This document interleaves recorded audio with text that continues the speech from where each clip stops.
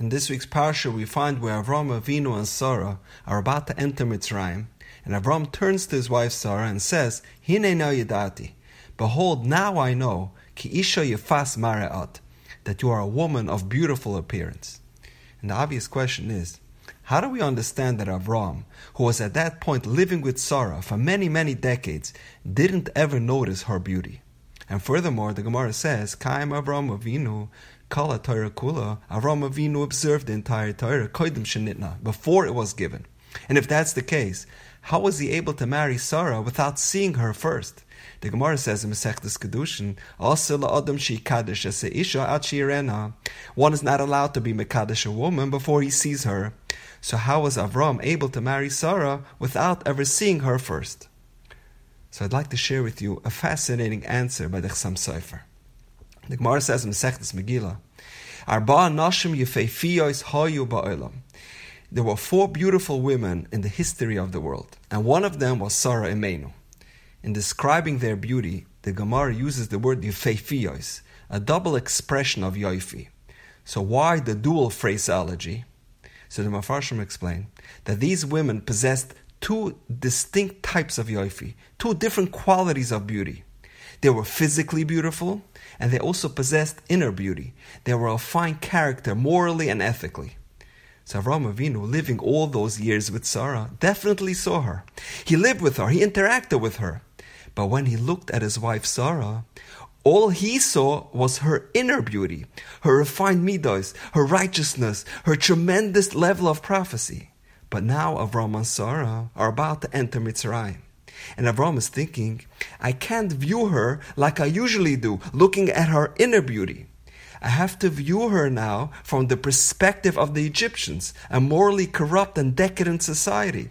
When they will look at her, all they are interested in seeing is her physical beauty. At that point he says, Hine no yadati, now I know, ki isha yefas maraat, that you have physical beauty as well. And if that's the case, he tells Sarah, we need to come up with some sort of scheme on how to deceive these people. So tell them, achoisi at, that you are my sister. A beautiful idea from the Chassam Sofer. Every Friday night by the Zmirs of Eishes Chayil, we say, Sheker achein behevel hayofi. Charisma and personality is false, and beauty is vain. Ask the Gra, if beauty is meaningless, then why does the Torah speak of Sarah's and Rachel's beauty in such a positive tone? Ki isha yefas mara'at, v'Rachel hoise yefas toyer v'yefas mara. What about sheker achein behevel hayofi? Says the Gra, when our physical beauty exists in a vacuum and is not consistent with the person's inner personality, with her piety and her midos, then it's sheker achein behevel hayofi. Because beauty in of itself is vanity. Because physical beauty is not what you achieved, that is Hashem's work. Rather, praise for this woman should be focused on what she has accomplished. So Isha Yiras Hashem. So if she is a Isha that is a Yiras Hashem, Hit is halal, then her beauty is also praiseworthy, because she can then use her charm and beauty in a positive way to influence others to follow her in her ways of Yiras Shamayim. A story is told that the Netziv was once visited by a student of his that he hadn't seen in a long time. He greeted him with the popular Yiddish expression, "Vos machst du?"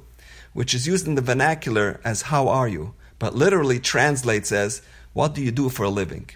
And the student answered, "I'm well, Rabbi. Baruch Hashem, I'm healthy and earn an excellent living." They sat and made small talk, and after a little while, the Netziv asks again, "So vos machst du?" Again the Talmud answered, "Thank God I'm well and grateful that I'm very successful financially." They spent the next hour in discussion, and again the Netziv for the 3rd time asks, "Nu, was machst du?" And the student finally turned to the Netziv and said, "Rabbi, forgive me, but this is the 3rd time you asked me the same question, and I've already told you all is well, I'm healthy and Parnasa is great." And the Netziv turns to him and says, "Maybe you didn't understand the question. You answered that you have good health and you have excellent livelihood. But that is what Hashem does for you. I asked, "Vos machst du?" What do you do? What is it that you're doing to repay Hashem for all their kindness? Likewise, if a person is blessed with great charisma and charm and personality, they have special skills and talents, that is what Hashem gave you. Now, if you go ahead and use those gifts to repay Hashem, to help others, to inspire people, to bring them closer, that is true beauty. Hitas Hallel.